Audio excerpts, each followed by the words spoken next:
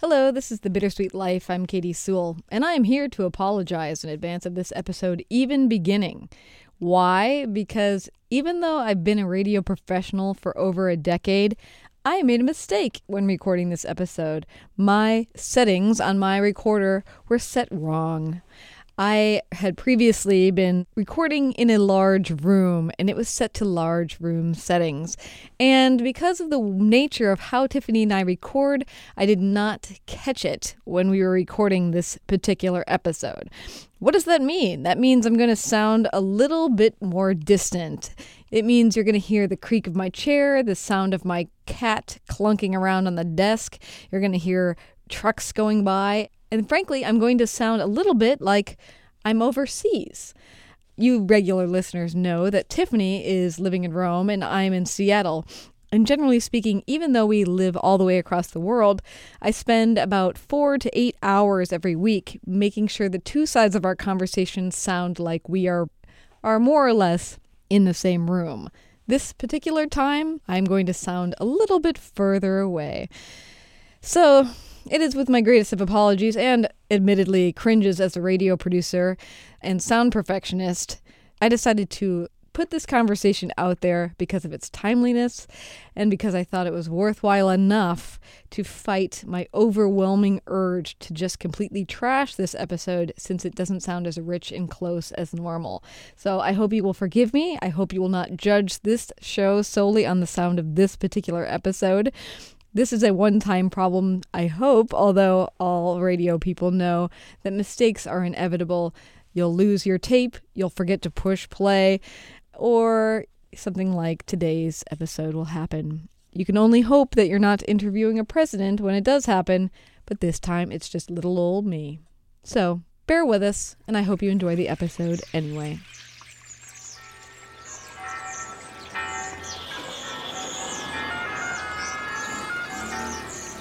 Welcome to Rome. This is The Bittersweet Life with Katie Sewell and Tiffany Parks.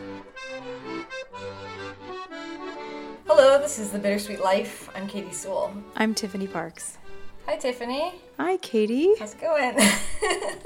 Missed any big adventures lately? Yeah, I missed a huge adventure. What was that? The Eclipse, the Great American Eclipse. I know. The United States had a total solar eclipse last week. I know. But you know what? I missed it too. Sort of.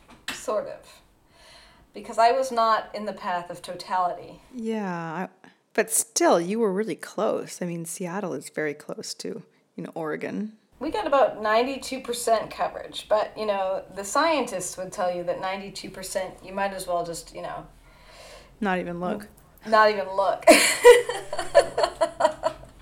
Which is so cynical, by the way. It's still amazingly beautiful, even if you can't see everything. But it is a totally different experience from what I've read of the path of totality. If you're in totality, you can take your solar glasses off. The lighting is different. It gets cold. You can see solar flares around the sun. All these things that, of course, if it's not completely covered up, you can't see. Nor can you ever look at it with the naked eye. Right. So I did watch it. I did watch the 92% coverage. And I will say that I watched it from beginning to end, which I think some people, even people in the path of totality, didn't do. Like, I pretty much laid there looking at it off and on until it was completely back to normal. And how long did that take? Oh, it's like 2 hours. Wow. I didn't realize it was so long. Maybe a little less. It was like, I can't remember exactly the time, but it started like a little bit after 9 in the morning. It reached its height at 10:20 in the morning, and then it was back to normal around 11. And where were you? Like, paint the picture for me.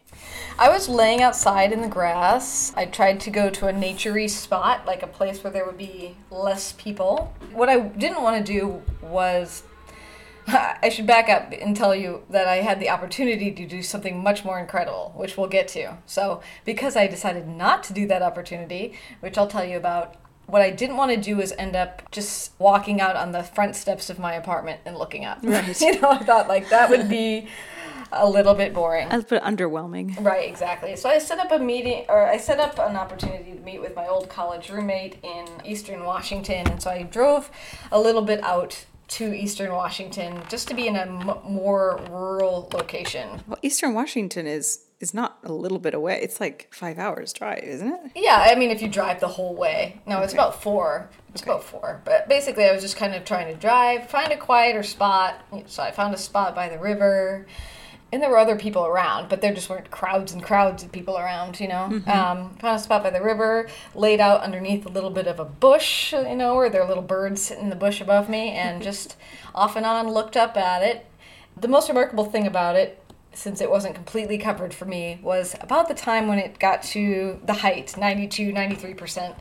I did take the glasses off and look around me just at the lighting, which people say is part of the most remarkable thing about it. Yes. And it definitely looked tinnier. The grasses had sort of a more metallic look to them. And it was the kind of light where your eyes could play tricks on you, sort of like twilight can be. And so I remember looking across and seeing a bird flying and blinking, seeing the bird disappear and then blinking again, and it was still flying by. So I don't know if that's because I accidentally looked at the sun as a part of this and I just had a big sunspot or something like that, or if it was the trick of the light that was playing at that point. Or maybe the bird actually disappeared. Maybe it was like part of the... Yeah, they say animals do strange things during eclipses. I know, yeah, like completely go quiet or start vanishing. Yeah, it's incredible. I had the opportunity to go see it in its entirety. That's what Derek did. I don't want to go into it too much, but I want to paint the picture. So he and his friends are going camping. They're going to do this big, huge hike into somewhere in Wyoming to be in a really remote location that's under the path of totality. And all along the way, he was encouraging me to go, and I was sort of dragging my feet because I had so many other family trips planned that I didn't know, like, how am I going to feel? I might feel like I really need to do work, you know, Right. like I just got back from Hawaii. I'm about to go to Mexico for my sister's wedding. Yeah. Far be it from me to go on another trip. Poor Katie. I mean, it's just so much. Oh, it is You so poor much. thing. Oh, I You know. poor thing. Hawaii, Mexico, I know, doesn't eclipses. your heart just break for me? It does. It does. I feel so bad for you. So as it gets closer, though, I start reading more about the cliffs, and he expresses how much he really would like me to go with him. And I start feeling like, okay, I've got to figure out a way to pull this off. Mm-hmm. And what he's doing is he's flying to Montana, borrowing my sister's car, driving from there to where the hike begins, and then hiking in. And then hiking back out, driving my sister's car back to Montana, and flying out of there, okay? So I look around. There's no flights available anywhere anymore. Not even to Montana? I mean, they're available, but what would be normally like a maybe $150, $200 flight is now $750. Or, you know, anywhere that's anywhere near the eclipse is a fortune to get to at this point. Hotels are a fortune, all of these things. I can't afford that, so the thing I'll need to do is I'll need to drive. Oh, jeez. And driving from here to my sister's house is about 10 and a half hours, 10 hours, somewhere in there. Okay. And then you have to drive to Wyoming. You're right. So I was going to drive there, meet Derek there. He was flying. So for him, it was a week-long trip. He flew in Friday, he flew back out Friday. For me, it was going to be almost 2 weeks because I was going to have to leave on a Tuesday or Wednesday to drive there and then meet up with him and then drive, and then I was going to have to drive home again. So I'm making all these frantic phone calls. I also have to, you know, I host on the weekends on the local public radio station here, so I'm calling around trying to find somebody who can work my shift, you know. I'm trying to see if I could borrow my dad's car, because my car is not the most reliable car.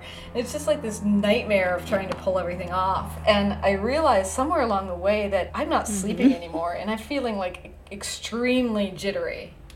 Plus, I'm also not the best of hikers and campers, you know? I don't know about you, but I don't have a lot of experience carrying a giant pack on my back, setting up tents and sleeping out in the wilderness with bear bags and stuff. Oh, God. So I'm nervous about that, too. And I don't know the people very well that we're going with, all these things. And I just start realizing that I'm extremely anxious and jittery about it. And I just thought, I got to give myself a break. I think that until I decide that I'm not going to do this, I'm going to be like freaking out. And even trying to decide, do I really want to do this? I kept flipping back and forth. And I was trying to like fight that feeling of like, am I not going because I'm afraid of camping? Am I not going because I don't want to be stuck with these people out in the wilderness? Why am I not going? What's the hang up? And then I think because of all of our conversations where it's like, be bold, do this, try that, try this. Yeah, I'm like, suck it up, Katie, just do it, you know? But sometimes, if I can whatever, if I can jump in. Yeah, interject. Interject. My English is going down the toilet, and I call myself a writer. But anyway, I think that sometimes it's as simple as you just don't want to go. There doesn't have to be a fear or this big explanation of, oh, why is my subconscious not wanting to? Sometimes you just don't want to go for whatever reason, because you're tired, because you're overwhelmed, because whatever, you just don't. I totally get what you're talking about as far as like, be bold, take the risk, jump. And that's all great. But sometimes, and at least for me, maybe not for other people, but sometimes I feel like I do things even that I don't want to do because I feel like I have to do it. I'm in the Grand Canyon. I can't go to the Grand Canyon without parachuting off of the cliff, right? I mean, okay, no, I've been to the Grand Canyon 3 times and I've never done that. And I don't think I would, but right. that's the type of thing I mean. And sometimes you just don't want to do it. You look for all these reasons why you shouldn't, why you can't, but sometimes you just admit, I don't want to do this, period. But it's so hard too, because then when it comes to something like a total eclipse, which granted I was able to convince myself this doesn't have to be the last opportunity for you to ever see it. I looked it up. There's going to be a total eclipse in Europe in 2026. Okay, it's just 9 years away. You hear all these scientists that are like saying it's like nothing you've ever seen. It's completely mind-bending. It's completely mind-altering. You'll never see the world again in the same way. And I did at one moment, because, you know, I'm in a time of extreme transition right now where I'm about to move to New Orleans. I'm freelancing, you know, blah. I thought, maybe I don't need my mind completely blown or altered right now. Like, maybe I'm already in this delicate place of, maybe I'm one step from insanity. I don't know. I don't think it's that dire. Wow. When I was feeling like that super anxious, twitchy mouse feeling, you know, where it was just like, I don't know, I'm going to pull this off. Blah. I felt like maybe this will be like the final straw. The thing that just shoots me over the edge or something. Yeah, I mean, there's something to be said for like too much stimulation, especially when you're in a difficult period of your life. So, but you have a serious fear of missing out. I have a huge fear of missing out, like huge. And I have to admit, I have had to confront it since having a baby. Because you have to. There's no way, I mean, unless you're the type of parent who just goes on living exactly like you did before you had kids, which people say is impossible, but actually I know somebody who's doing it right now, and I don't think it's a good idea to do that for the child's sake. But life isn't like going to end or anything, but it's not going to be the same for the first few years at least. I'm the type of person who, like we mentioned a couple weeks ago, I went to Belgium at, a moment's notice to see a friend performing. When I get a chance to do something, I generally do it. I had a friend who was going to be sailing down the coast of Thailand and Malaysia one summer, invited me along, and, I didn't think twice. I was like, okay, I'm going to do that. That's going to be something completely new and completely unforgettable. Other events like that, I will try to make it happen. Even little things, like if I'm in Rome and I hear that they're doing some special event at the Attapacis where they're going to light it up with lasers and it's going to look like it looked back in ancient times, I'm going to go see that. I try to go see interesting events, obviously things that are of interest to me, especially if they're things that are unusual. Like I really am into that. But I will tell you that sometimes I find myself doing something like that I've worked so hard to put together and make happen. Like I remember one night there was one of my favorite conductors, or not necessarily one of my favorite conductors, but like a conductor that I know is very, very famous and very important, and I wanted to see him conduct once in my life. He's Russian, so he's not in Italy that often. And so obviously I pulled all these strings at work to get complimentary tickets and yada yada.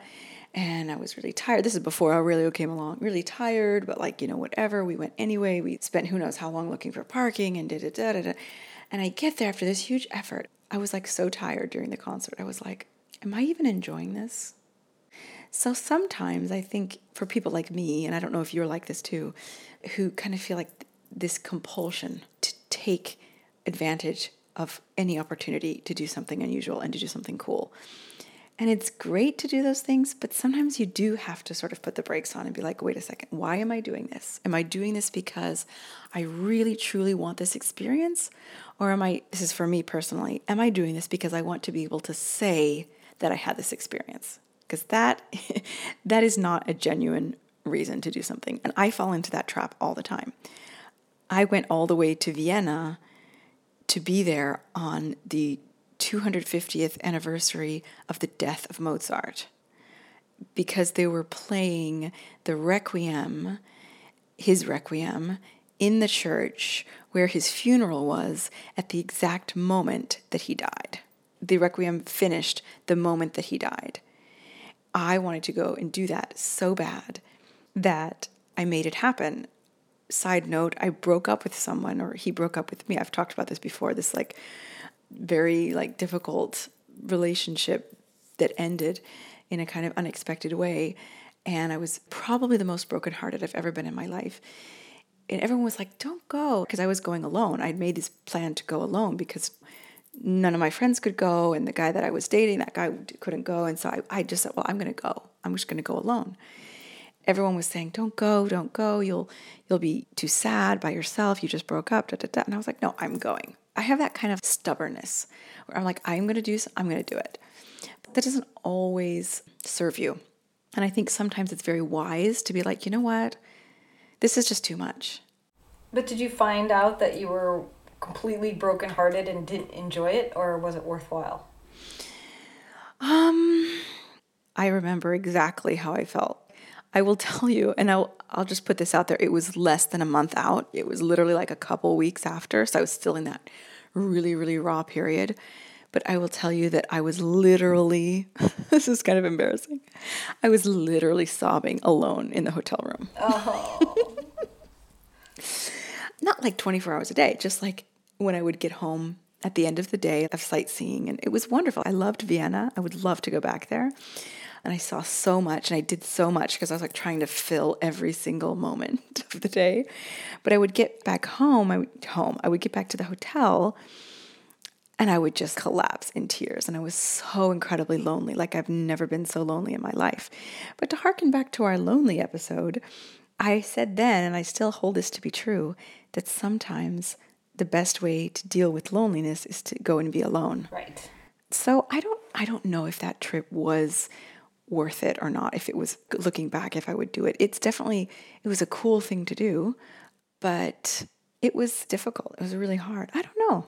Have you ever had the experience where you got an opportunity to go somewhere or to experience something that was really cool, and you said no eventually, like I did, and realized that you, I guess, had made the right decision for whatever reason? I thought you were going to say you realized you had made the wrong decision. Well, I mean, it could go either way, but I mean, for me, I think because I was having so much anxiety about it, and then the moment I decided trying to pull this off is too much, I felt immediately Relieved, yeah. Yeah. And it wasn't that I wanted to miss it. I still wished that I didn't have to miss it, but it kind of admitted to myself, you were always dragging your feet about it. You didn't plan ahead. Yeah. And now you're trying to pull off this epic trip in like a day and a half. And it's too late. You should have thought about it sooner if you really wanted to go. And then you have to admit, I don't know that I really want to go. I'm sure there are things like that. I mean, only one really small thing comes to mind. When I was about 7 months pregnant, I got free tickets to go see Tosca at the Teatro dell'Opera di Roma. And I love Tosca. I mean, I love all Puccini operas, but Tosca is one of my favorites. And we'd planned to go. We were going. It was like 8 o'clock at night or something. The tickets were for 8 or 8:30 even. It got to be, time to go. And I was like, I just can't do it. I am so tired. I just can't. I will not be able to stay awake. It's like 3 hours from 8:30 on. It's like when you're pregnant, you're so tired. I couldn't believe it. I couldn't believe it when I was saying it. I don't think I can do it. It's so unlike me to, give up free tickets to the opera. Did Claudio go? No. He goes to the opera with me happily, but it's kind of my thing, so he doesn't really go without me. Like, I wouldn't go see the Dream Theater without him or something. What's the Dream Theater? Not the Dream Theater, it's Dream Theater. It's like a progressive metal band that Claudia really loves. Oh. Anyway. Oh, I can't even imagine you being at a metal band concert. No, I can't either, quite frankly. I actually ended up only getting one ticket to that, so he went to that by himself. But anyway, I'm sure there are trips that I had. No, I have to say, not to like sort of ruin the theme of this podcast, but the times that I remember not doing something that I wanted to do or that I was planning and thinking about doing, with the exception of Tosca, which I really like, I would have fallen asleep and it would not have been enjoyable. So I don't regret that, but I pretty much regret them all.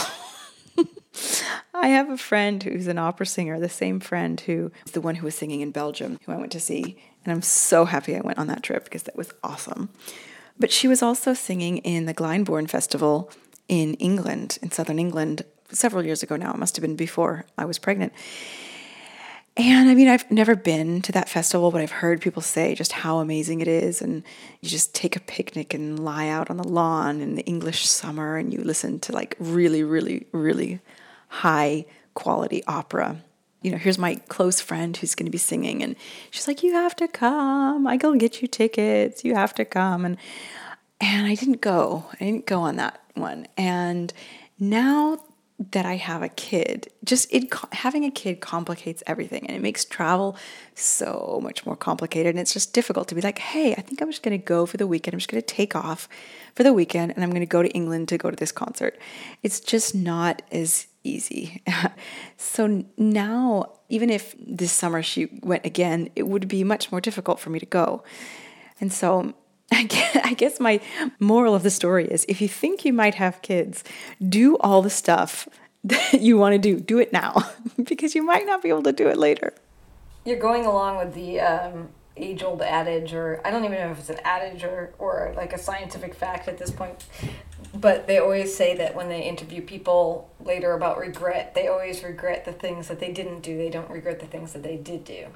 Yeah. Even if it was something that was hard, like deciding to get a divorce or quitting a beloved job and moving away, that generally speaking, in the end, you don't regret things like that, but you do regret the times when you were going to do something and then you didn't do it. I've heard that too, and I totally live by that. But on the other hand, my rational side is asking, how many of those people just don't want to admit to themselves that they made a mistake? They sort of tell themselves that so that they feel better about it. Like, for example, my trip to Vienna, like, do I tell myself that concert was more amazing than it was so that I can justify going on that trip? I don't know. But why would you have to justify going on that trip? I think people justify things to themselves a lot. Maybe a trip, no, but maybe something more like serious, like you're saying, like a divorce or quitting a job. Like, I mean, I guess if it depends if you're a positive, sort of optimistic person or a more negative, cynical person, how you see the world. I'm very optimistic. So I always say, oh yeah, thank goodness this happened like this, because otherwise this other amazing thing wouldn't have happened. Well, how do I know that something even better wouldn't have happened anyway? It's a good point. And now your relationship with this guy didn't end because of your trip to Vienna. No. He was like, I don't like Mozart, I'm not going. You insisted, and that was the final straw. That was the end, yeah. Broke up over Mozart. No, I had decided to go on that trip months before, and he had said, oh, I don't want to go. I can't remember the details, but so I was like, okay, I'm going alone. Mm-hmm. I don't care. Yeah. I mean, we never really established what the theme of this podcast was. It's not really a fear of missing out. It's about like when you're offered an opportunity and when you say no. Mm-hmm. What does that mean? I guess the bigger questions like I've had is just because I kind of indicated before, because we talk so much about taking risks, and like I'm really at a point in my life where I'm trying to like encourage myself to get out of the same rutted patterns and keep growing, in all the extreme growth that you and Suzanne were talking about that you've seen in me in the last 5 years. And I'm just trying not to stagnate, I'm trying to go, okay, I would never do this normally, but I'm going to do it this time. I'm making that blah sound a lot today because it's like me out of my element. And I think that makes it much more conflicted in my head about hearing that voice that's deep in you that just says, this is not something you really want to do. Because you also have that other struggle where it's like, okay, it's something that you don't really want to do. That's why you got to do it. That's how you're going to make it to the next plane. That's how you're going to continue to grow as a person, That's hard. I didn't think about it that way, but that's very true. How do you know when to say no to something because you deep down know you don't want to do it, or push yourself to do it anyway because maybe it'll help you grow? That's really hard. It's extremely hard. And the only way, like in hindsight, Derek arrived home this morning from this trip. I picked him up from the airport. His report was basically, the eclipse is one of the most incredible things I've ever seen. And other than that, it was an extremely difficult trip. The hiking was really hard. The altitude made it extremely hard to breathe. They were traveling like 40 miles of hiking. It was hard to talk just because of the altitude. Wow. One amazing day mixed with grueling days. And so in a way, I felt like, oh, thank God, a vindication. I made the right decision. Now I'm able to let myself off the hook because I hear about the trip and I think, okay, that isn't something I would have wanted to have to go through. But okay, can I ask you something? And hopefully I won't make you feel bad. Oh, go ahead and try. I won't make you feel bad because I'm sure that this went through your mind as well. This is what went through my mind when a couple of days before the eclipse, we were sort of chatting back and forth about it. And I was asking you what you were doing. And I looked on the map of the path of totality and I saw that Salem, Oregon was in the path. And I think if it had been me, and now I don't know if I really would have done it, but I'm thinking I would have gotten up really early in the morning, get in my car and drive to Salem, Oregon and watch the eclipse and then drive home. You would think that, but the traffic was an absolute nightmare. Right. Well, that makes sense. Hundreds of thousands of people on the move. Oregon was running out of gasoline. Right. There weren't enough porta potties there. Jeez. Everything you read about it made it sound like it would be an absolutely miserable experience. You have 2 minutes of wonder and bliss, and then you spend 12 hours in the car because there's so many people on the road. Yeah, that's true. That's true. Yeah, And so, I just couldn't face it. Also, I think when I think of an experience like that, I kind of want to be alone for it. I don't want to hear a bunch of human reaction to it. Do you know what I mean? Mm-hmm. I want to sort of experience it for what it is. How do you say this nicely? Sometimes humans don't say very smart or interesting things in a moment like that. You didn't want to have all that commentary. Exactly. Clouding your experience. Just shut up and watch it, You can say wow, and nah, but don't say things like, it looks like a lifesaver. Oh, God. Were people saying that? No, but that's in a very famous Annie Dillard essay that she wrote about seeing the eclipse in 1979. It looks like a lifesaver in the sky, or that... I watched one video on the news where everybody's cheering and looking at it, and then a car alarm goes off. It's I just don't need that as a part of it. Now, I have, as some of you who listen may know, since I've probably mentioned it before, I have 5 older sisters. And each one of my older sisters lives in a different Western state. 2 of them lived on the path of totality, and one of them lived very close. My sister in Oregon, she lives right outside Portland. And then my other sisters, they're right in Boise, and then the other one is near Jackson Hole, Wyoming. So I wrote to them a couple, I think actually the morning of or the night before, and I said, take pictures. Of course, I didn't realize that pictures weren't going to work, but I said, take pictures and report back to me, tell me what happened.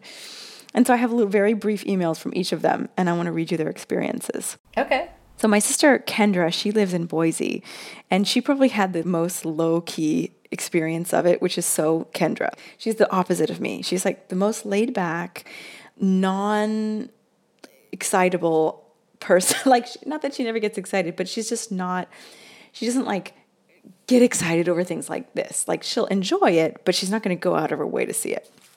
So she said, well, I was driving to work and could look through my sunroof and see most of it, or at least what I could without any glasses. It was kind of eerie, really, because there was hardly anyone on the roads, and it was a different kind of dark. But the minute it was over, you could see the brightness of the sun poke back around. The one thing I really noticed is how cold it got. Big event for 1 minute. So she didn't even stop her car.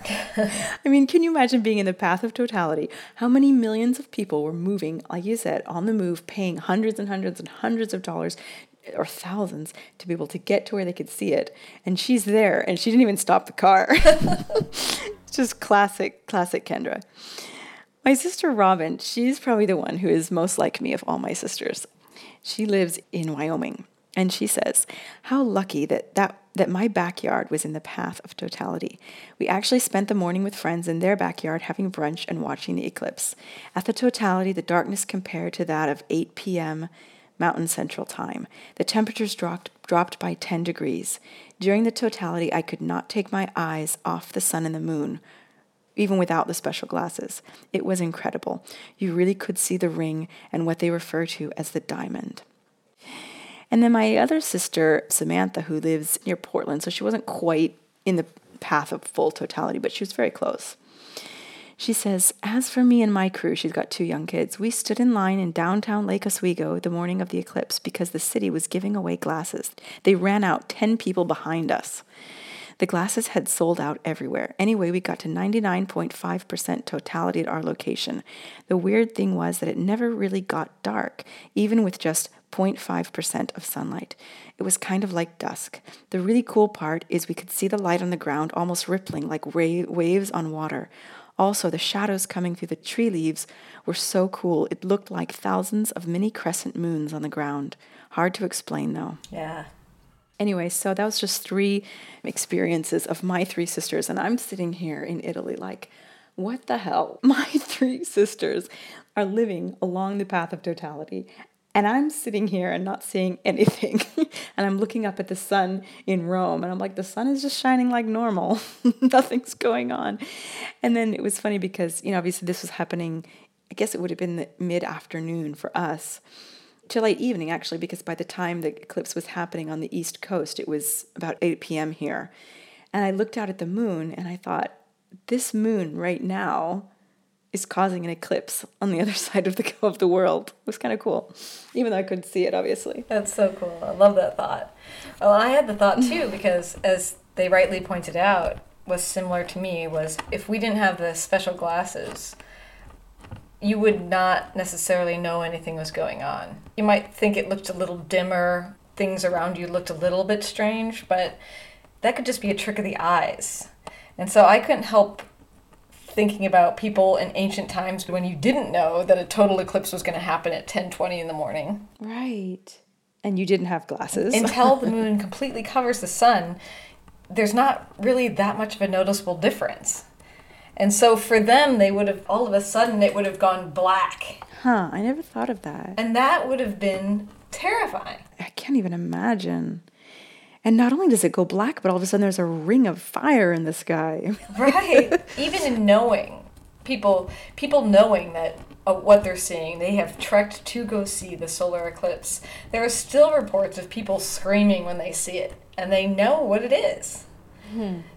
I mean, it's no wonder that people in power would fall, or that it would seem like the beginning of the end of times, or whatever it is that all these different cultures made of an eclipse back in the day. Yeah. It would have seemed like such an omen, or such a, I don't know, like a terrifying occurrence, the end of the world or something. Yeah, like the sun was going to burn out. And then what a relief it would have been to have it come back. I mean, I didn't read enough about ancient history leading up to it, but a whole bunch of different books came out last year where people were looking at what eclipses meant to different cultures back in history. It would be interesting to look into it a little bit more. But now that I know that it doesn't get totally dark until it's completely gone, it does make it seem like it would be twice as alarming if you had no idea it was coming. Yeah, I didn't realize, I mean, obviously now that I think about it, I realize But I didn't think about the fact that while it's happening, you can't look up at the sun. So you can't really see. It's not like sunset. Like at sunset, you can look at the sun. But in the middle of the day, you can't. And so obviously you can't just sit up there and be like, why is the sun? You couldn't possibly do that. So yeah, of course. Do you have any other times that you can remember of adventures that you were proposed with that you turned down? Oh man, I'm sure there are thousands of them. Just think if you had decided not to move to Rome. I can't remember a lot that I turned down. I remember ones that I went reluctantly on. When my father first started proposing that I go with him to Vietnam, he called up and said, "Do you want to go to Vietnam?" And my first thought was no. As we have established in the show, I wasn't a very adventurous traveler as a young person, but I thought of all the places you would want to go, maybe go to England or Italy or something, but why would you want to go to Vietnam? As far as I knew, that's just where we had a war. I knew absolutely nothing about it. I plead total ignorance. I just felt like I don't know why I would choose that place as the place to go to, of all places. I was the opposite. When I was little, I was always obsessed with maps and flags, the names of country, like geography and stuff. I was obsessed. And I would look at the map. Literally, I wanted to go to every single country. Bhutan, sure, I want to go there. Algeria, yes, sign me up. Lesotho, I wanted to go everywhere. And every time I would meet somebody who was like from any country, first of all, I would show off that I could name the capital of the country because I memorize all the capitals of every country in the world. I still know most of them. But anyway, point is, if my dad had called me up and been like, "Hey, want to go to Vietnam?" I'd have been like, "When? Tomorrow? Can we go tomorrow?" And I'm not trying to say that I'm more adventurous than you. I just have always been obsessed with geography and looking at maps and looking at countries and just wanting to go to them all, check them off. No, and I greatly admire that about you. I'd never actually asked my dad if he purposefully noticed that I wasn't interested in going places and started sort of pushing me to try new things. He took me to Japan. That was my first overseas trip, and then he took me to Vietnam. And of course, eventually, you go to Vietnam and you fall in love with it because it's incredible. And then, of course, as we well know in this show, I ended up going back twice a year for however many years. Went a total of 7 or 8 times. Wow. So obviously I came to love it. But yeah, I definitely often, when somebody proposes something new to me, my first reaction is, and I don't want to do that anymore. Yeah. I am different, but I'm not all the way there. People always, because of our show, I mentioned this before, people always talk to me about how bold I am. And I'm definitely bolder than I was, but I still feel that the person that's hesitant to try new things or to let stuff go or whatever, all that stuff that bugs me and bothers me. Well, look, you shouldn't change your personality. That's not what this is about. But I think that just because you're pushing yourself to try new things and do new things doesn't mean that you need to change who you are and how you react to things. But I would say to you or to anyone else who kind of has the same sort of reluctance that you have is practice doing one new thing a day. One new thing a day. It can be really, really stupid. It can be like, I've never had this for breakfast before. I've never driven down the street. It could be something so stupid. I've never tried yoga, and then you go to a yoga class. Okay, you hate yoga. We've already established that. So you pick something else. Just to get you sort of used to doing new things, because I do think it's a kind of a muscle. Well, I do think that that's true, but I will say, though, that that's what's bizarre about my particular personality orientation, is that I do try new things a lot. My whole career was built on getting other people's stories and trying all this different stuff. I'm a dabbler, for sure. I definitely am a ritualistic person in the restaurants I go to and stuff like that, as we established last time. But I mean, I do take all these risks in general day-to-day life. Yes. It's when it comes to the big things. Well, yeah, quitting your job and going in freelance is pretty big. You just have to look at these things as an adventure. And you have to also be like, this is going to be a great story one day. Whenever I'm going through like some really crappy situation, like the time that I was crossing the Singapore Causeway on foot in the middle of like a rainstorm, about to miss my train, and it was going to ruin my whole trip. And I remember thinking, this sucks right now. This really sucks, but it is going to make a great story someday. So just think of it that way. Be like, oh my God, it's going to be really challenging to like be camping with all these people I don't know. But maybe you'll get a great story out of it. Maybe. I'm still glad I didn't go though.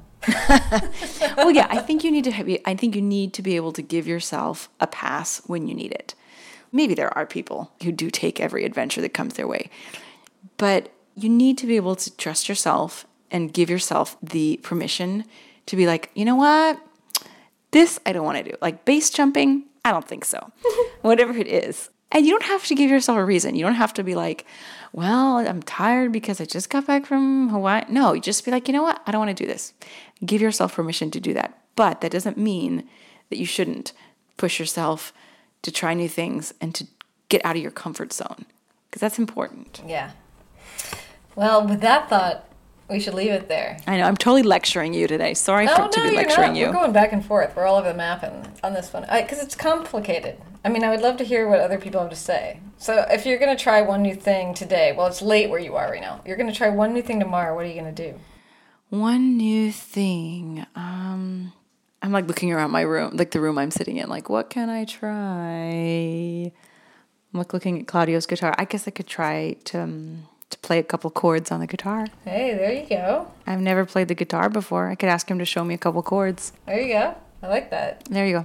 Okay, that's what I'm going to do. What about you? Well, now I'm in the same spot. I'll try driving a different route to work. Oh, speaking of driving, first of all, I don't really think that counts, Katie. But I know, I was like, even that sounds boring. Go ahead, though. I'll give you a slide. No, I just realized I am meeting a girlfriend in the center of Rome tomorrow, and I'm taking my car, and I'm going to be parking in the center of Rome for the first time. Wow. And I know that sounds like stupid, but that's actually something that makes me quite anxious. Yeah, definitely. The only reason I'm kind of like not worrying too much about it is because it's still August, and in August, the city is a lot emptier than the rest of the year. And so I'm hoping that I'll be able to find parking. But people in Rome are kind of crazy drivers. And if you're timid, you can get crushed. And so I'm kind of scared, but I'm going to do it. And so we'll see how it goes. Yeah, just park along the Tiber. That seems like the best spot. Yeah, if you can find a spot. And then, of course, you might end up being really far from where you're going. You know, maybe it's more than just doing something that you've never done. Maybe you should try to do something that scares you, makes you face some kind of fear, even if it's a little fear. What do you think? Sure, go for it. I don't mean just me. I mean, like all of us. I don't know. Yeah, maybe. I think it depends so much, too, where you're at in your life. Well, I think that these kind of things, they take practice. I mean, yes, maybe there are some people who are born more courageous or more risk-taking daredevil than others. But I do think that if you practice feeling that little fear and just doing it anyway, it gets easier.